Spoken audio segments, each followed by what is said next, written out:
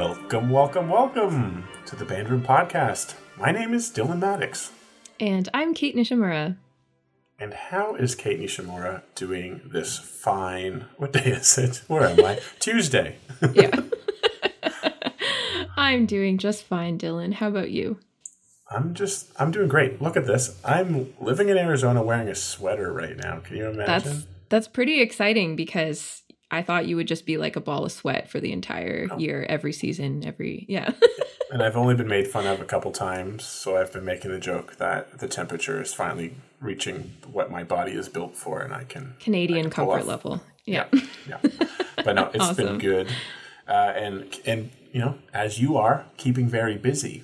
Mm-hmm. And I think that brings us to our first announcement. One of two announcements that we'll be making in this intro. Before Kate was on board and before I was even doing interviews, this podcast only came out once a month. And then once the pandemic hit, had a little bit more time, as most people did. So it was coming out every week, and that was great for a long time. But as Kate and I get busier and our lives and our work come back a little more, we've talked. And we've talked ad nauseum on this podcast about the importance of mental health and keeping everything reasonably in balance. So with that, just letting you know, the listener, that we're going to be going to a bi-weekly schedule. So you'll get the Band Room Podcast in this form, this large main episode, every 2 weeks.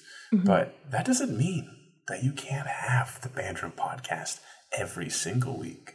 You could become a patron of the podcast, and then you get the bonus episode every other week. So you get a hit. You get a hit every time. It's great.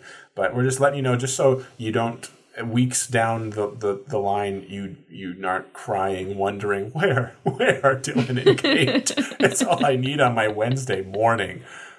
Yeah, we're still there, just every other second week. Yes.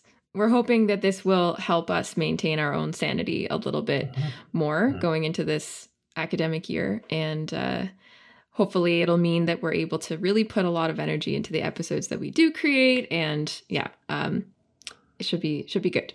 Yeah. And not only the episodes, but, you know, we've been working on developing more resources and things like that for all of you. And this will allow us time to put into that, which is a great thing.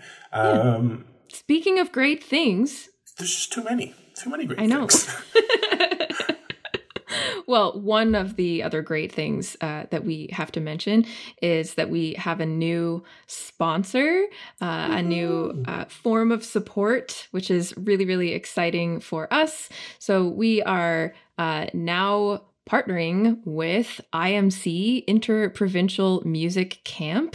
And this is a music camp that's offered in the summer every year. And they have a lot of really exciting offerings for music students. And it's great to be supported by IMC because I imagine that a lot of people who are listening, if you're a music educator, you may have students who would be interested in attending IMC. If you're a student yourself and you're listening, this may be something that you would want to check out or recommend to your friends, teachers, and, you know, some of the faculty maybe at IMC are the kind of people that we have worked with and maybe even spoken to or will speak with in the future. So it just makes a lot of sense for us to work with groups like this. And we're really, really thankful to have the additional support from a music-minded organization like IMC. So thank you to the IMC folks and for everybody who supports all that we do. Absolutely. And immensely grateful for their support. You have to come to Canada if you want to do this camp, but wonderful facilities located in Camp Manitou, which is kind of in the Muskoka Parry Sound region of Ontario, Canada. It's beautiful country and beautiful facilities, as I already mentioned, and you'll hear it again in our commercial, but definitely something worth checking out. So thank you, IMC, for your support.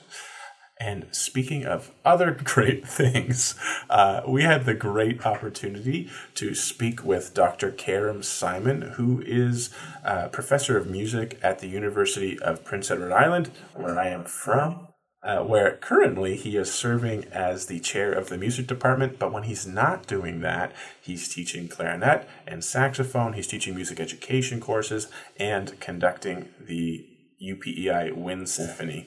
And this has just really been a great opportunity for me because being a junior high student, even in Summerside, Prince Edward Island, I had the opportunity to hear Karem's group on a number of occasions. And as a high school student, having access to their wonderful CDs, which we've talked about in the episode, was a great influence. And it was really the first kind of high quality wind ensemble that I heard as a student and showed me what is possible.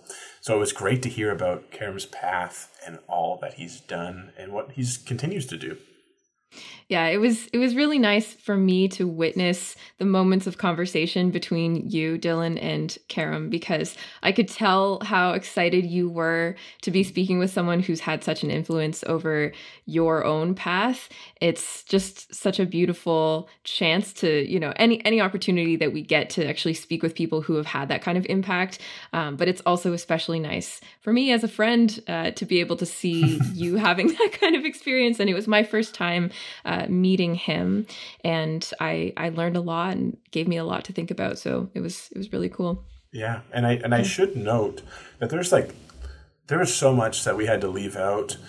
He does all this work. We talk about him as a clarinetist because that's what he is, and we constantly hear him going back to that.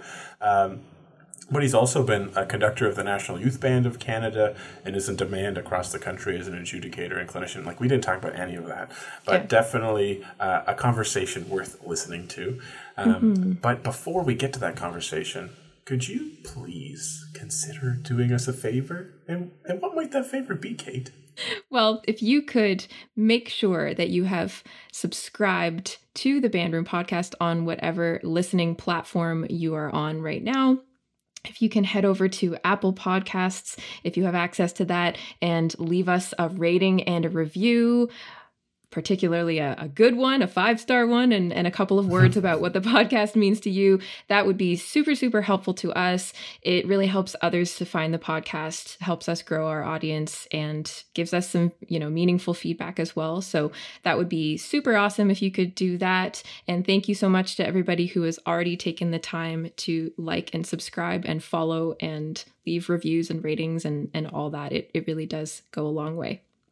Absolutely. We've already seen a couple of ratings come in over the past couple of weeks, so thank you for leaving those.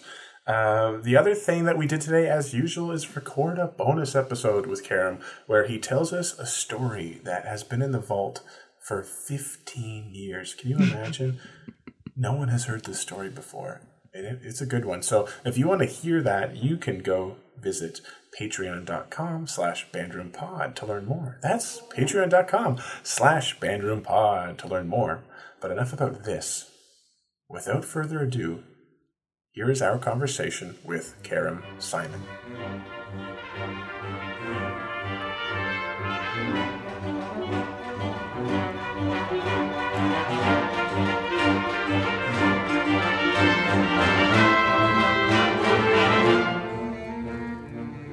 Here we are for another exciting Band Room podcast. Today is a very special day.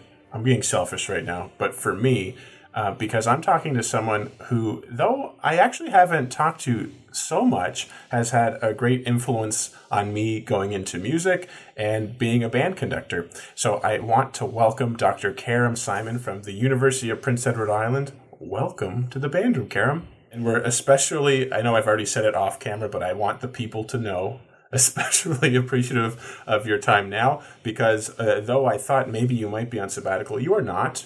You're the exact opposite. You're doing more things. You're the chair of music at the University of Prince Edward Island this year. So thank you so much for taking the time to do this. I'm delighted to be here. Yeah.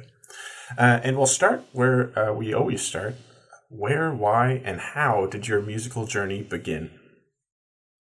Okay, so I grew up in Newfoundland, and most of my childhood was in St. John's, Newfoundland, and I was a student at St. Patrick's Hall School. Okay.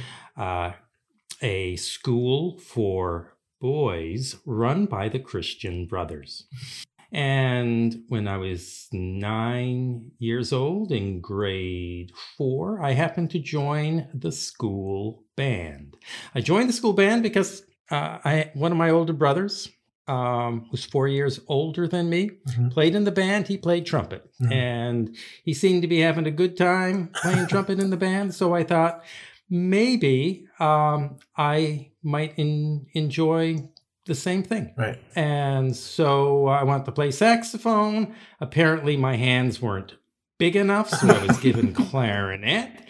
And anyways, my path in music began. And I stayed in the band program throughout elementary school, junior high, senior high school. And when I was in grade 9, I auditioned for the Kalos Youth Orchestra in St. John's, Newfoundland. And I was fortunate enough to get in that. And there was an incredible peer group in that organization at this time. So we're talking the early 1970s.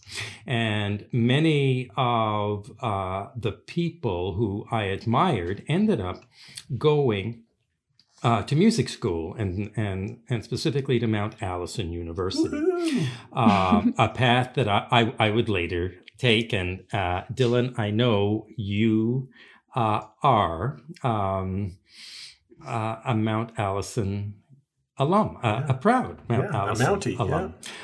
There you go. And I should mention that while I was in high school, my last year of high school, I was playing clarinet in my school band, the Brother Rice High School Band. I was playing saxophone in another high school band in town. I was playing in the youth orchestra. I was playing in the St. John's Symphony Orchestra. I was playing in the Newfoundland Regiment Band. So I was just doing all of this playing. And all I wanted to do was play the clarinet and be involved in ensembles where I could develop my craft. So I went on to Mount Allison University, where I got my first formal instruction on clarinet. You know, the interesting thing is I have 3 siblings, all of whom received music lessons when they were growing up, but I didn't. And I'm the professional musician. Look at me now. There you go. So, and while at Mount Allison, I thrived. I played a lot. I happened to get involved in the education program there because I was told, you know, you should have a music education degree behind you because you never know. So I just went by the advice that I was given. I didn't want to teach. All I wanted to do was play the clarinet. So I would graduate from Mount Allison and I went on to Northwestern to study clarinet. I went to Northwestern. I received a Rotary International Graduate Fellowship to study at Northwestern. And I was in clarinet performance throughout my master's degree there. And, you know, some of the leading American clarinetists were teaching at Northwestern, principal clarinetist of the Chicago Symphony Orchestra. That's a pretty good band, by the way, the Chicago Symphony Orchestra. They're okay. And the clarinet class was absolutely outstanding. But the thing that influenced my career most at Northwestern was John Painter. Wow, yeah. John Painter was director of bands, and I happened to play in one of the leading bands at this school. And I learned so much about music making, about rehearsal technique, and about conducting from this man. I took several of his courses, advanced conducting courses, band arranging, but I was not one of his graduate conducting fellows. The thing that you have that I recall from my experience at Northwestern was sitting in the Wind Symphony in total fear the entire year I was there. Right. And Mr. Painter was old school. And he wouldn't hesitate to chew you out or tear a strip off you at any point. And I recall during one rehearsal, and we had a wonderful brass section in the Wind Symphony, and all of whom came to Northwestern to study with the principal players of the Chicago Symphony Orchestra, who at that time were teaching at Northwestern. And Mr. Painter stopped the rehearsal one day, and he chewed out everyone in the brass section. And I'm sitting there in fear, thinking, am I next? And then he said, okay, ladies and gentlemen, let's do it again. And so they played. And it was so much better. And I thought at that moment, number one, Mr. Painter, you were well aware of what everyone in that section was capable of, and you called them out for underplaying because it was so much better. But number two was, does the end justify the means? Surely there's another way to optimize the playing of the members of your ensemble without creating this climate of fear. Yeah. The unfortunate thing for me in all of this is that when I started my teaching career, I taught like Mr. Painter. So we'll get to that in just a bit. So I graduated Northwestern with my master's degree. And at the time, my fiance and I were looking for work. And she was finishing her degrees in music and education at Mount Allison University. And, at that time, when you applied for jobs, you had to write letters, put them in envelopes, put a stamp on the envelope, What a concept. and fire it up. So, yeah, what a concept. Yes. Wow. There you go. And so I happened to write all these school boards, most of which were in Atlantic Canada. And I heard from one of them.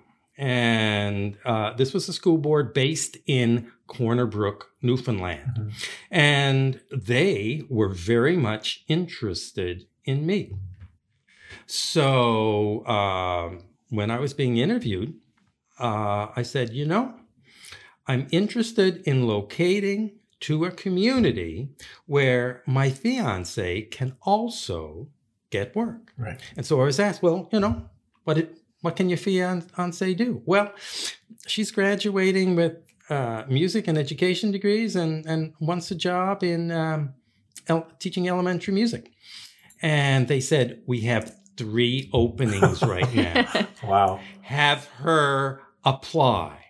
And a few weeks later, this is late May, early June of 1980, we received telegrams offering us jobs in Corner Brook, Newfoundland. So awesome.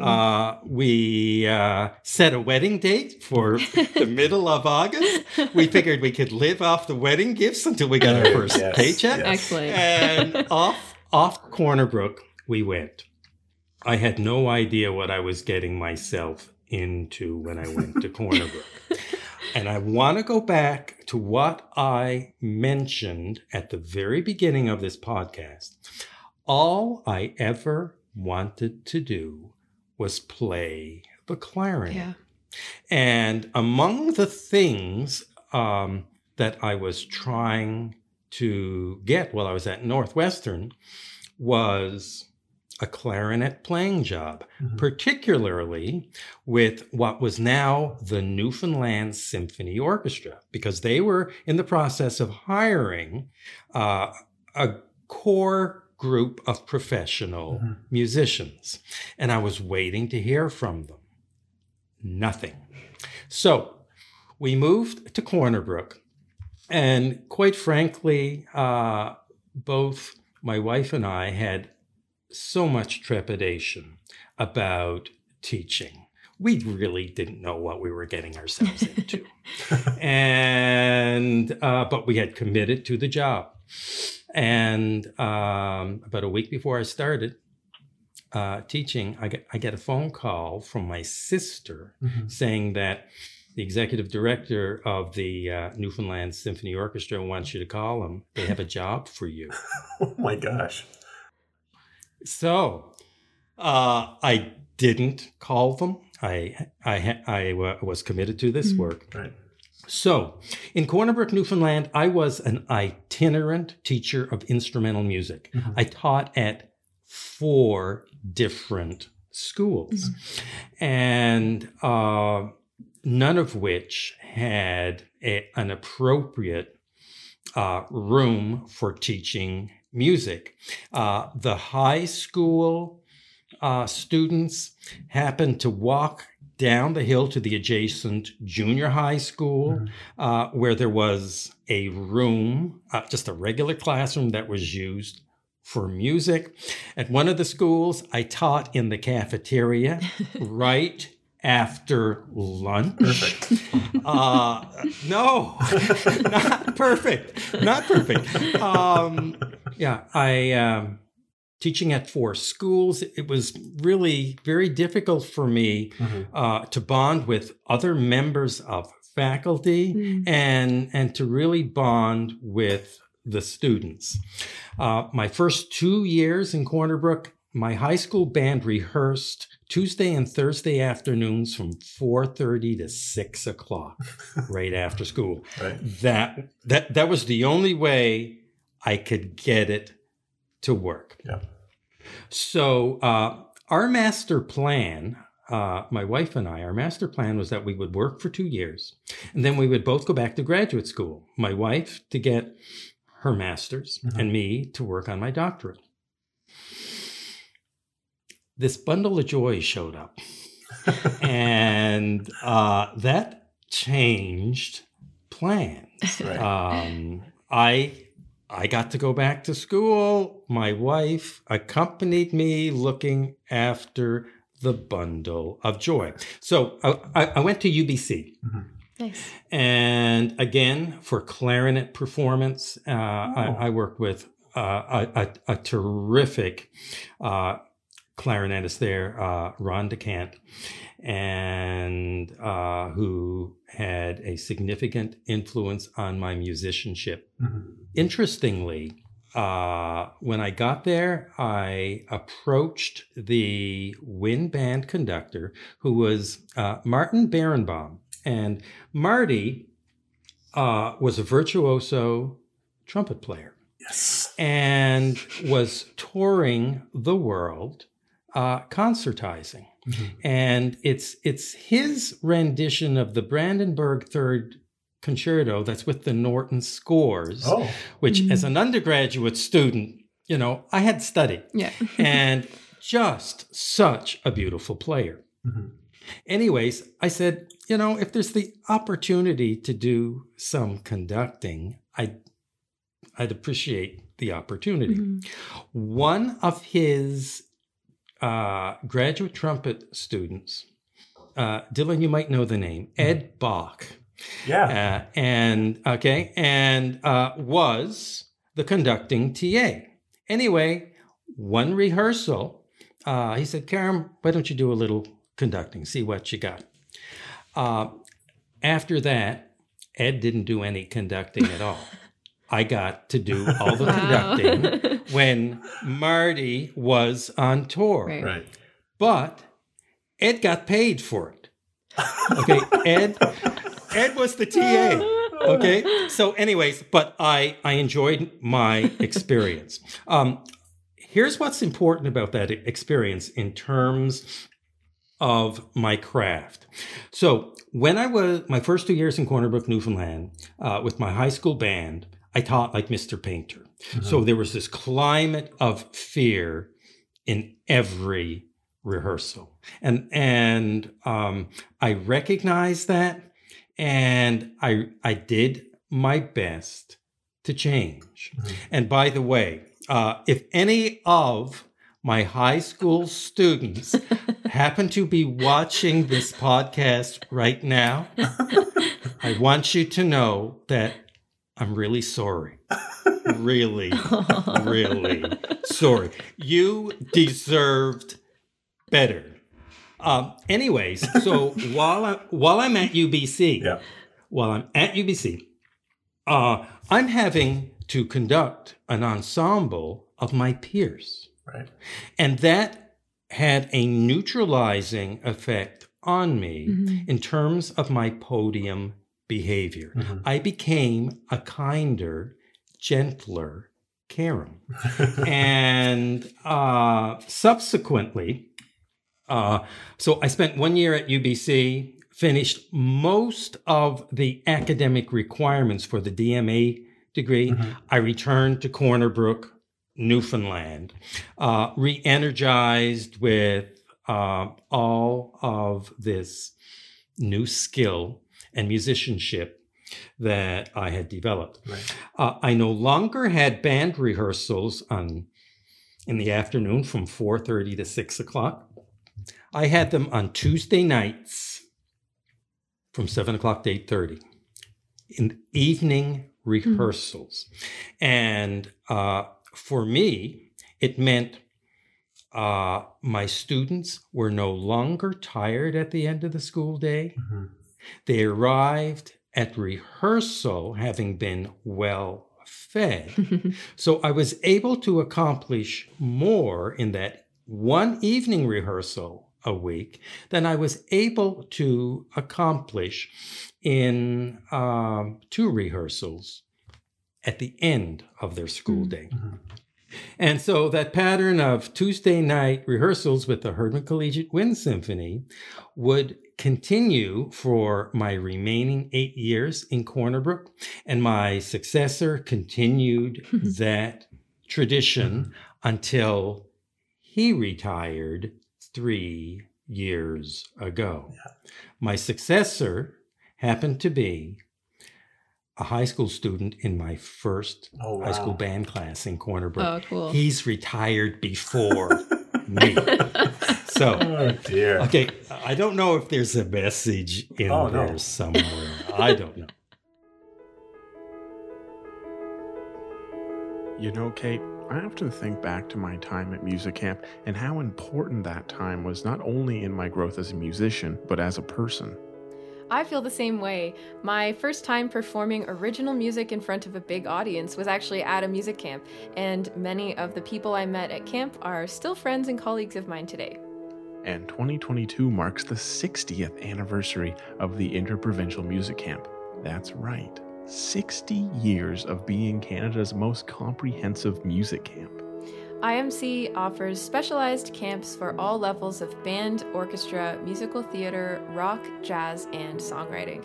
Students can learn from faculty that include members of major symphony orchestras, Juno and Grammy Award winners, touring musicians, and music educators.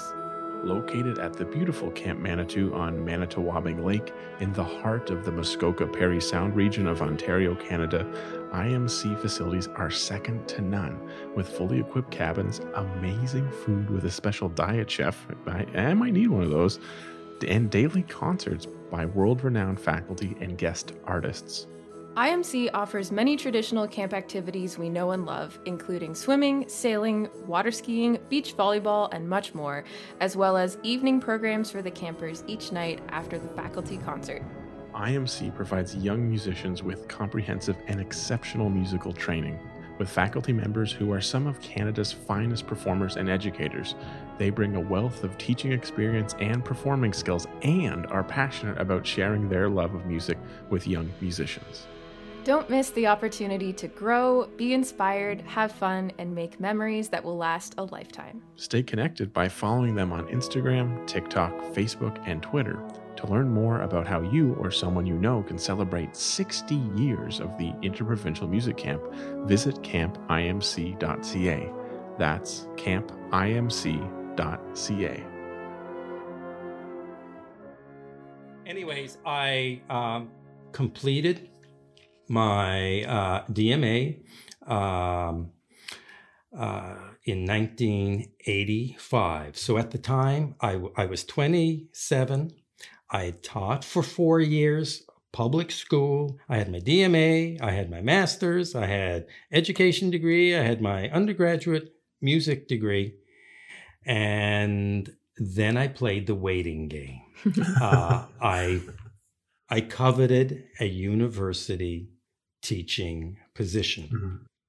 And we were growing our family. And I applied for a variety of sabbatical replacements.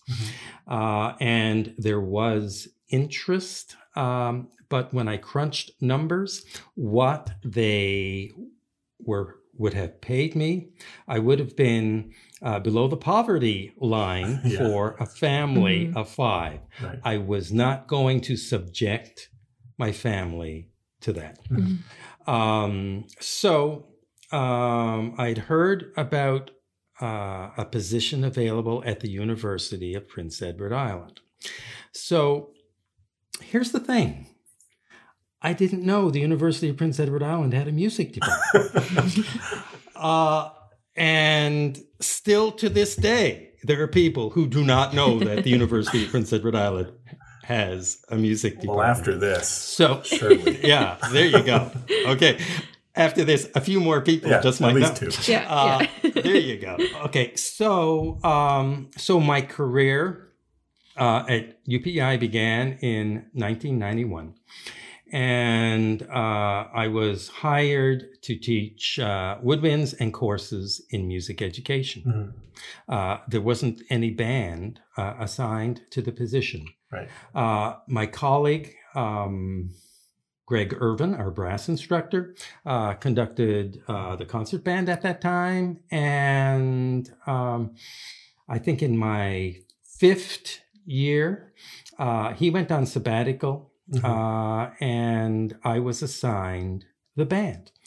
And after my year with the band, within the department, there was a redistribution of work, and I was permanently assigned the duties of wind band director. Right. And immediately upon that, I changed the name to the Wind Symphony. And I conducted the UPI Wind Symphony up until I assumed the duties of music department chair just over a year ago. Right. Wow. So, okay. So you should understand that I have never taught conducting at the University of Prince Edward Island. And that my training is not formally in conducting. It's as a clarinetist. Yeah. So among the things that I did to get myself skilled in the craft and artistry of conducting, I went to all these summer conducting institutes workshops. I happened to meet Eugene Corporon who was brought in to a Newfoundland and Labrador Music Educators Conference at some point in the 1980s. And at the time, Gene was teaching at the University of Northern Colorado. And I was drawn to this man's facility in conducting and his understanding of the art of wind band making. I happened early on in my career at UPEI, I went to a summer workshop at the University of Wisconsin in Madison, Wisconsin. I was drawn there primarily because Jerry Olson was there. Jerry Olson was a visiting professor at Memorial University a year or two prior to this, and he ran this conductor's workshop in the summer, so I went down. Well, guess who was their featured guest presenter? Eugene Corporon. So I got to work with him a little bit. Nice. And his teaching really resonated with me. A couple of years later, I went to the University of North Texas summer conducting Collegium, a 2-week workshop. And I went there a couple of times and got to work with not only Gene Corporon, but Dennis Fisher, Jack Stamp, and Craig Kirchhoff. I would follow Craig Kirchhoff to the University of Minnesota on 2 occasions for his summer conductor's workshop, and learned so much from him.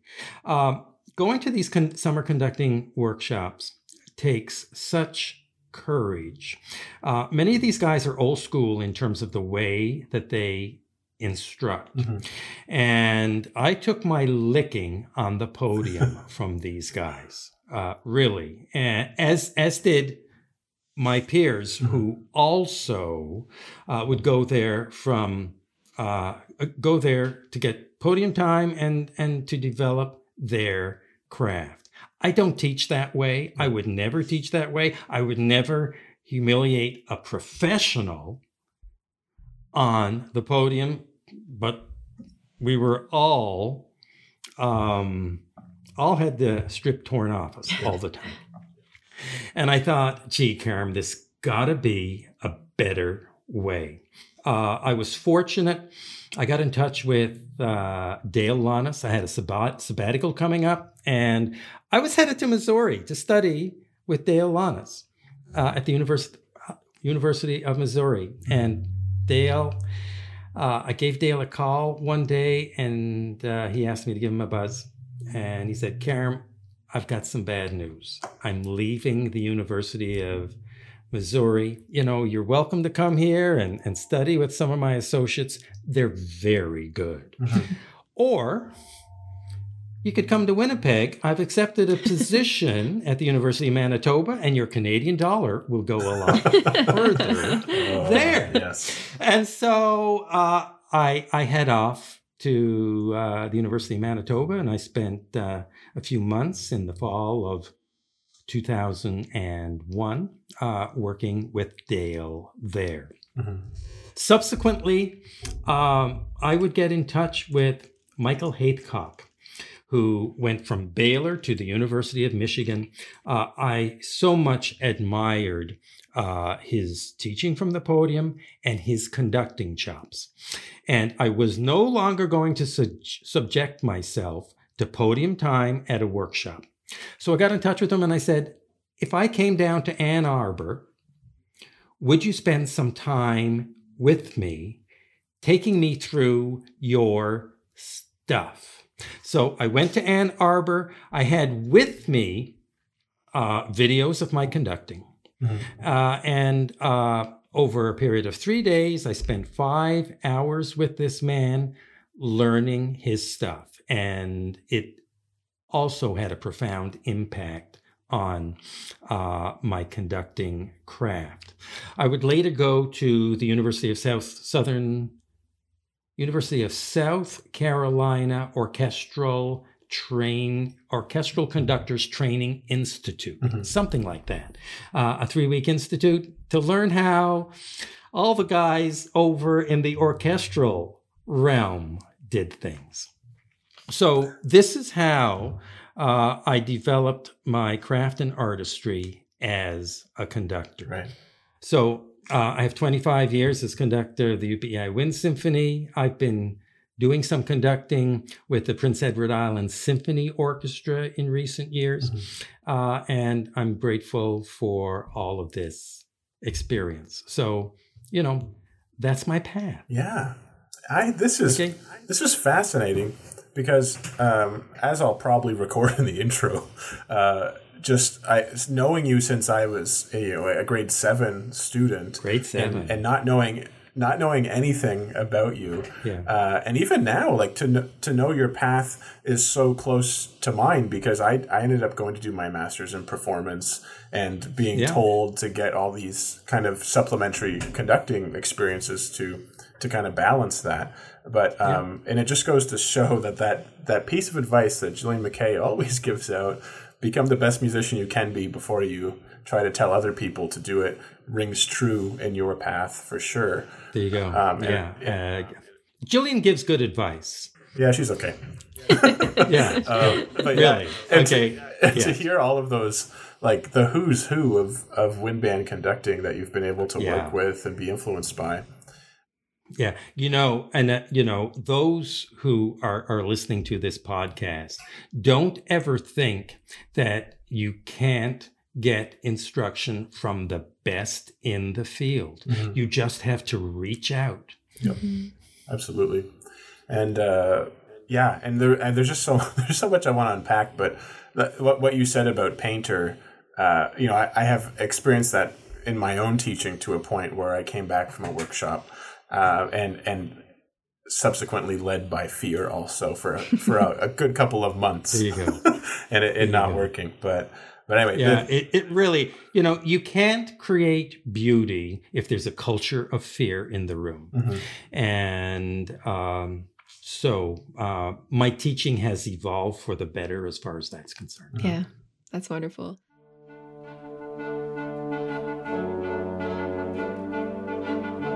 It seems like almost every episode we talk about the importance of community. Often maybe our guests bring it up to why they became interested in band. Community is a big part of why many of us do what we do. Absolutely, and that's why I love our new partnership with the Canadian Band Association, to share an opportunity for you to be part of a national community of band directors, musicians, and educators. And becoming a member is easy.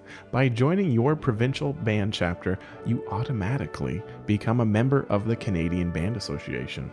No matter if you're in British Columbia, Newfoundland and Labrador, or anywhere in between, there is a band association for you. Yes, even my homeland of Prince Edward Island.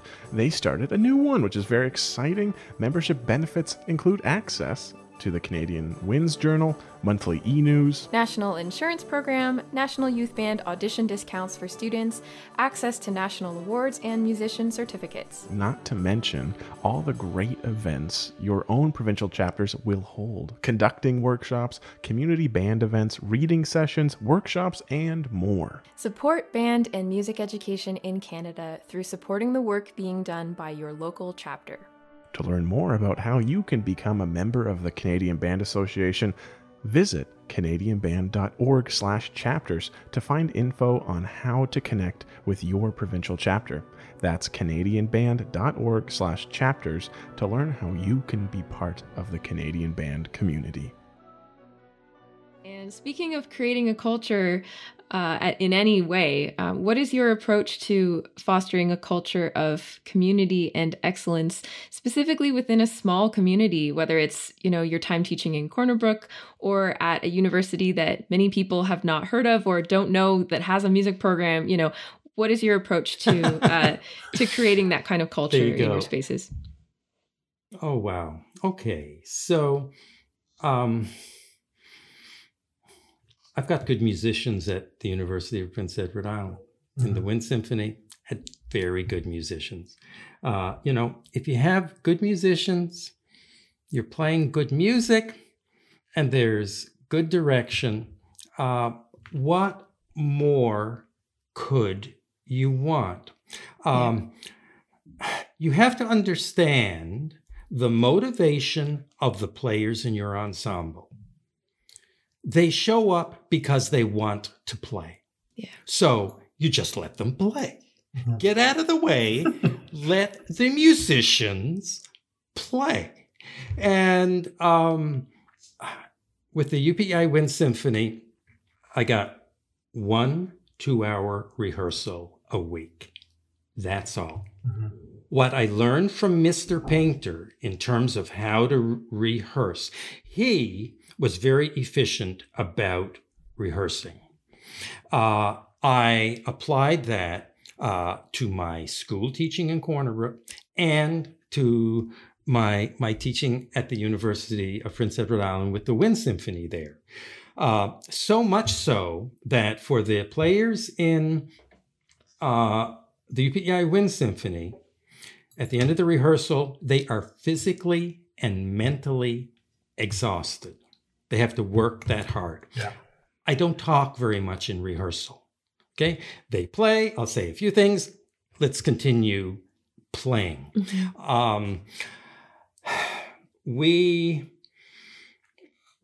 With 1 rehearsal a week, we can only prepare basically 1 program a semester. But I want the ensemble to get the most out of that 1 program. So we perform 4 times in the fall, 3 times in the winter semester. We happen to bring our program to various schools in Prince Edward Island. And every fall, there's this weekend tour in which we might go, we leave on a Saturday, rehearse in the afternoon.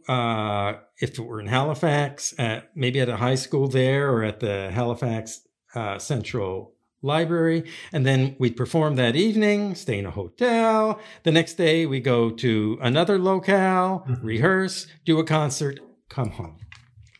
And that's all we could afford. And this was the annual formula.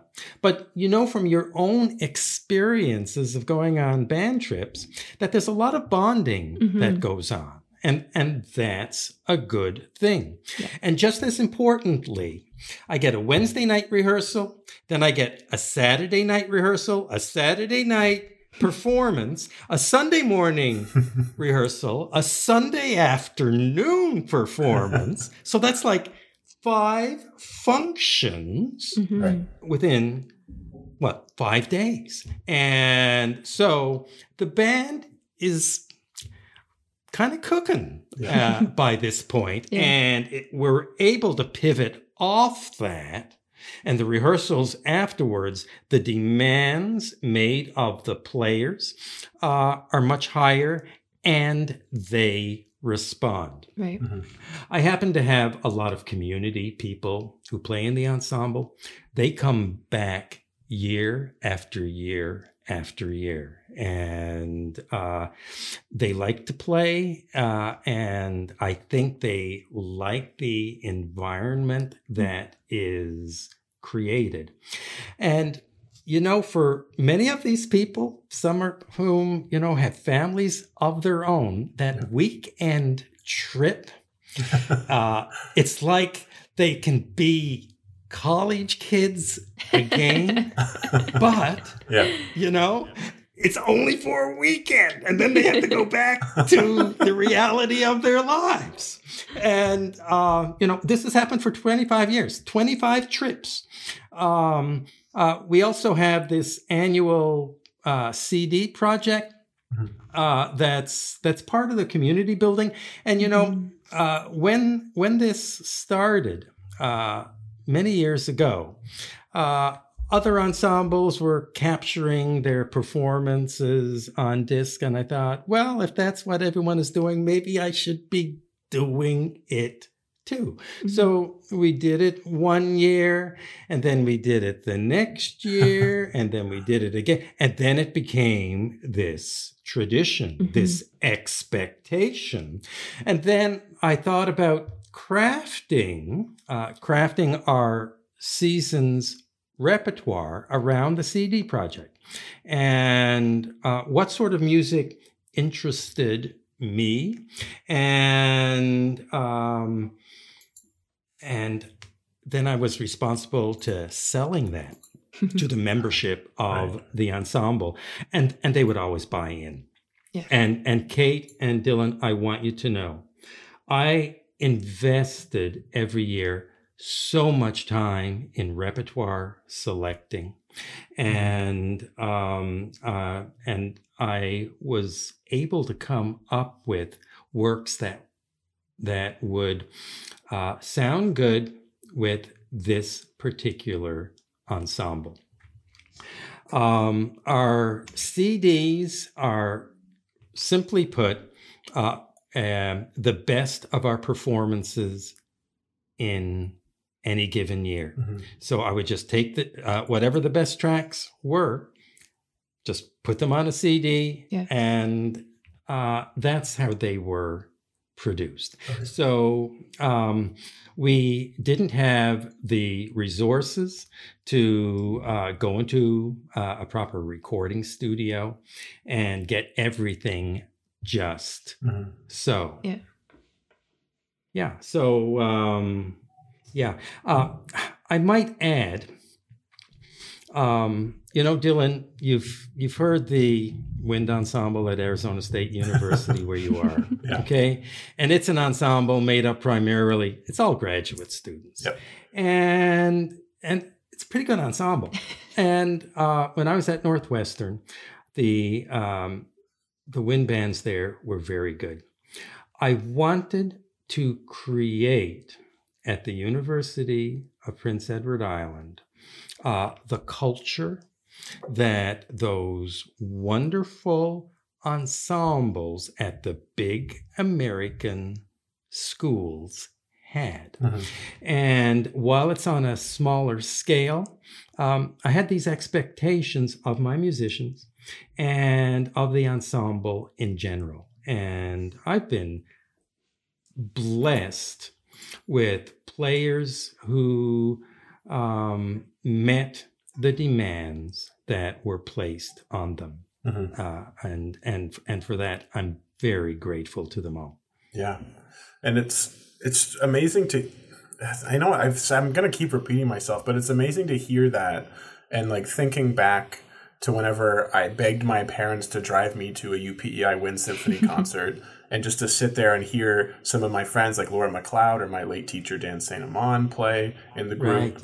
And to think about, wow, like this, like that, your ensemble was the first high level wind ensemble I heard, and like to know what was possible kind of blew my mind. But to hear you talk about building community so often, and it goes back to even how you speak of music education. There's so many people who say, well, I'm just a music educator. I don't need to put the time into performance. I just live in a small place. I don't have to do this. We can't do this. But to hear you you didn't even use the word can't once. You're like, no, this is what we're going to do. We want to bring the quality of these big American programs to our little cradle in the sea that is Prince Edward Island. And to think about all of the really great musicians that have come out of it, and through those CD projects. The first, I want to take this moment, Karem, just because I don't know when the next time I'm going to talk to you is when I was in high school, my teacher was Mark Ramsey, now Dr. Mark Ramsey. There you go. He handed me a CD. Such a fine musician. Yeah, he's the best. But he handed me a CD. It was called Bugs. And Bugs, which is what Roger Sitchy. Yes, which was one of your CDs, and I remember taking it home and like burning it to my desktop computer. You burned it. You burned it. I was cheap. There you did. Okay. Cheap high school student. There you go. But to have access to that was amazing, and then to think about what it does for your players is also like just going through that process.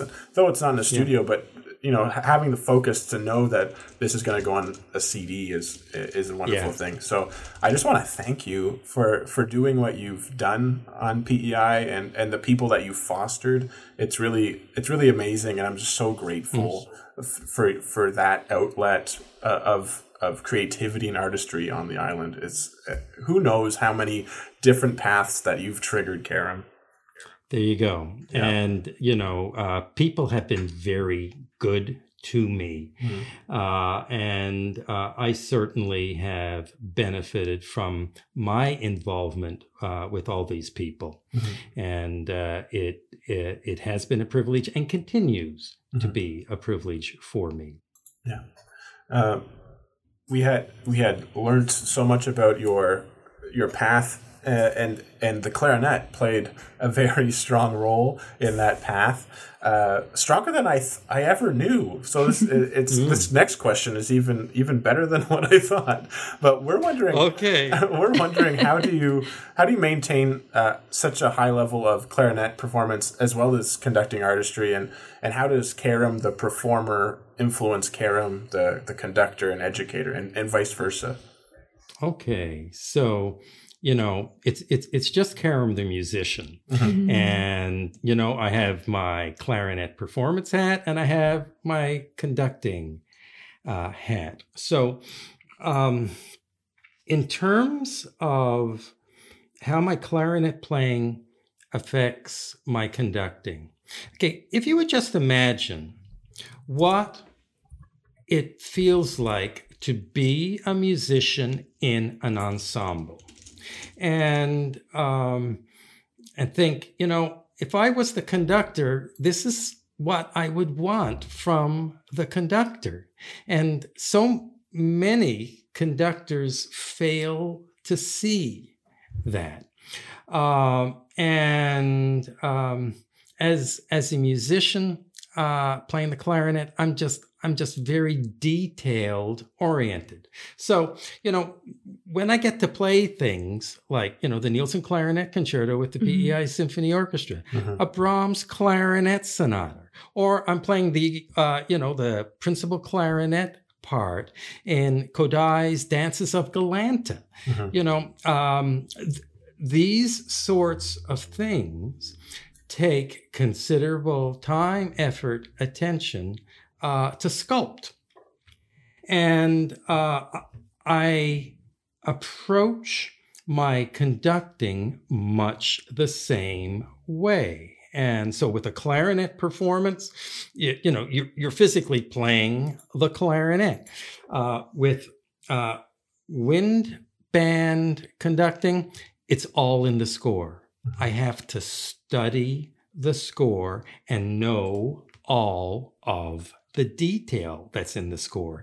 And when you have one rehearsal a week, you better get it right the first time. Yeah. And among the things, and I'm deviating from the question, Dylan. 1 year with the Wind Symphony, we were doing Dmitri Shostakovich's Festive Overture.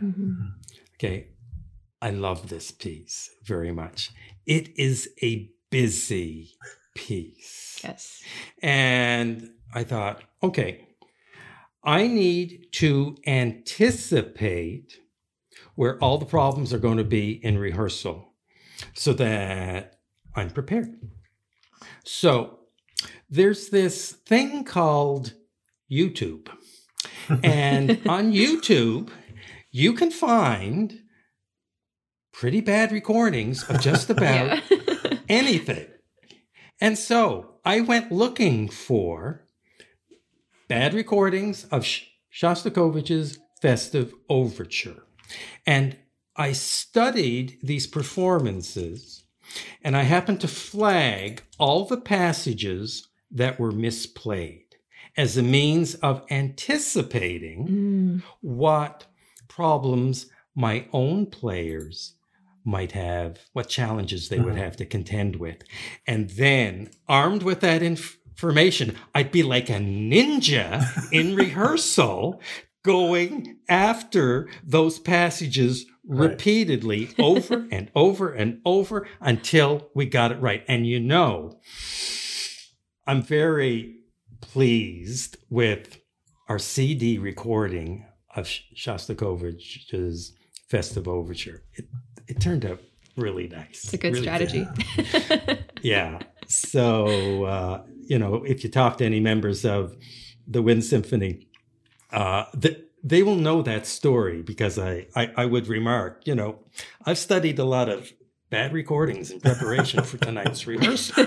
And so it's what I had to do. Mm-hmm. But, as a solo clarinetist, you have to be so careful with each and every sound that you make in terms of shaping a phrase, sculpting the sound so that it is just so. And that, I feel, has informed my conducting practice, because I take that same approach. Mm-hmm. I with a new score, I will study in detail how the music is to be paced, how it is to be shaped, and so that when it comes to rehearsal, I have a vision of the music for the members of the ensemble. And one of the challenges I am faced with the UPEI Wind Symphony is when it comes to traditional repertoire, the whole suites, for example. Mm-hmm. Many of the players in the ensemble have played these wonderful pieces and have heard them played the same way, and that's how they want to play it. Yeah. Okay, so along comes this Newfoundlander who wants to take a different approach with this music, mm-hmm. who happens to see the music in a different light. Now, keep in mind, like the whole suites, I've studied the multiple recordings by Fred Fennell. Mm-hmm. And others, Gene Corporon's recordings, Karakoff's recordings, and these are absolutely wonderful recordings. I see some things differently and try to bring them out. And that, by the way, is one of the things I learned from Craig Karakoff. He happened to play during one of his sessions a recording of a transcription of the Bach Fantasia in G, mm-hmm. and a piece that I thought I knew well until Craig's recording brought out some of these inner voices, and I went, but of course that's how it should go. And that had a profound effect on how I study a score now. Yeah. Beyond the obvious, is there something hidden or a more profound rendering of this music that can be achieved? So, hey, that's great advice, and to think, because it even happened that. This past week, there's so many times where we get into a rehearsal, or now in my life studying conducting, that I'm like, I'm the conductor and I have to think like a conductor. But like the first thing that you said, I am Karem the musician. That is a very important thing. But I remember I was in a lesson today even, and I had a rehearsal today for the Grandal trombone concerto, and we were doing, it was just like, I don't know, quarter notes on 2 and 4 or something, but Jason said, how do you want that to sound? And I was trying to give some elaborate answer, and then he just went, how would you play it as a trumpet player? So to think, always think back to your musicianship, and you spoke about it with when you think about phrasing, exactly, or those kind of things. So we kind of have to get out of our own heads sometimes and just go back to music. I will often have my clarinet with me in rehearsal, mm-hmm. and play it like this and I'll demonstrate. And, all the language in the world may serve you well, but if you can get there and demonstrate, everyone will go, oh, that's what he wants. Okay. and you move on, and you move on from there. Yeah. Yeah. Good. Very good. All of this resonates with me as well, although I'm not in a position as a conductor or anything, but as a composer who has not ever formally studied composition, your whole path just, really rings true for me as well. There you go. And I'm also a clarinetist, but more specifically a bass clarinetist. Good for you. And I have been working on this clarinet concerto, and I had to remember recently that perhaps picking up the clarinet will help me figure out how to write this piece. So That's going right. back to, It's being a musician first, being a clarinetist first, over whatever gig it is that we have now, is just such a good reminder. Yeah. There you go. Okay. I still want to play. Yeah, exactly. That's all I want to do. Exactly. All I want to do is play. Nothing's changed. Okay. Nothing's changed. As a player, all you have to do is work on your part. Yeah. And make certain, if you're collaborating with other musicians, that it fits in. But when you're a conductor, you're responsible for everything. And so it's just a different level of responsibility. For sure. Yeah. So we were going to ask about all of your recordings with the UPEI Wind Symphony, but thankfully you've already spoken about that, which is awesome. And so we'll make sure to include a link where listeners can go and check out those recordings, because there are so many wonderful recordings, and I know that that's going to be an excellent resource for a lot of people. And it's so great to hear about, how many have been influenced by those recordings, Dylan himself included in that. So that's just a really heartwarming thing. But we'll move to our final question of this wonderful conversation. And before we do that, I'll just remind our listeners that we are going to go on to record a short bonus episode for our Patreon community as well. None of us know what the topic will be of this exciting bonus episode as per usual. So you'll have to go check that out on Patreon. And you can do that by going to patreon.com/bandroompod, where you can hear our bonus conversation. Before we do that, Karem, it's been so lovely to hear you speak about your career and your experiences thus far. And you've already given us so many things to think about, but if you could distill all of that to one piece of advice for music educators or just musicians in general, what would that be? Okay. One thing. Just one thing. It could be two. There are so many things. I know. Okay. My students' greatest obstacle are my limitations. Let me repeat that.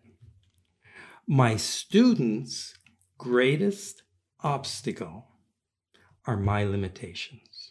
So, consider, have you weaknesses anywhere? And if you do, look after them. Go get a lesson. If you're a public school band instructor and, you really don't understand the whole idea of cross-grain slurs with trombone players, go get a lesson with a trombone player. If your flute chops are weak and your flute players are playing sharp all the time, there's a reason for that, by the way. It's not a question of just making that flute longer. Fixing intonation is not a one-dimensional thing. Yeah. Okay, there's a lot going on, and with flute, and I'm just telling you, some of my weaknesses that I had to work through. Flute intonation is a product of air speed, air size, air direction, and you need to understand how each of those three components of the air size, speed, and direction affect pitch. And when you come to understand that, then you can demonstrate for your students, and you can diagnose their problems so that now your flute players don't have to pull out 2 inches to get that one tuning note in tune, while the internal tuning of your instrument suffers. Yeah. So that's probably a little more than one little thing. Let's get Karem fired up. Let's go. There you go. Good luck with that. It's really great advice. And like I think we were even talking about it last week with David Lum about kind of being a forever student, so to speak, and just getting that pride thing out of the way. And even though you're a pro, there's always room to improve and to address those weaknesses. So it's a wonderful way to end this episode. And I just want to take this opportunity to thank you again. I feel like after every answer, I've just been like, thank you so much, Karem. But it's been a real treat to speak with you today and to get to know more about your path and get to know about the guy who really kind of pushed me off of the music making and band cliff, and I thank you for that publicly now. So thank you so much, Karem, for everything you do in Prince Edward Island, everything that you do in the Atlantic Canada, and how that has trickled to the rest of the country, the rest of the world. My God. So thank you so much. Thank you for this. And I might add that you both are creating paths of your own right now that are very substantial and that are influencing a great number of people, not the least of which is this platform that you have created. So thank you for this opportunity. Thanks so much.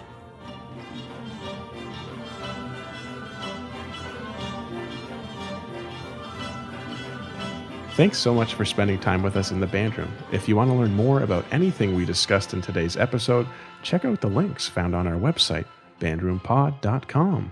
If you liked what you heard, make sure to subscribe to the Bandroom Podcast, give us a rating and a review, and tell all your friends about how much you enjoyed it. If you really love the show, maybe you should consider becoming part of our Patreon community, where you can support BRP and get some extra incentives in return. Or you can buy some sweet BRP merch, helping to offset podcast hosting costs and investments into new equipment, so that we can continue to bring you great content and great people. Follow us on social media on Facebook, Twitter, Instagram, and YouTube to keep up with what's on the go. If you have any thoughts on today's episode, leave us a comment on our website, bandroompod.com, where your comment might be featured on a future episode of BRP. The Bandroom Podcast is produced by the wonderful Jonathan Wong. And our theme music is Skyline, composed by EKR Hamill and performed by Dr. Gillian McKay and the University of Toronto Wind Ensemble. Stay safe and be well, bandies. Thanks again for stopping by the Band Room.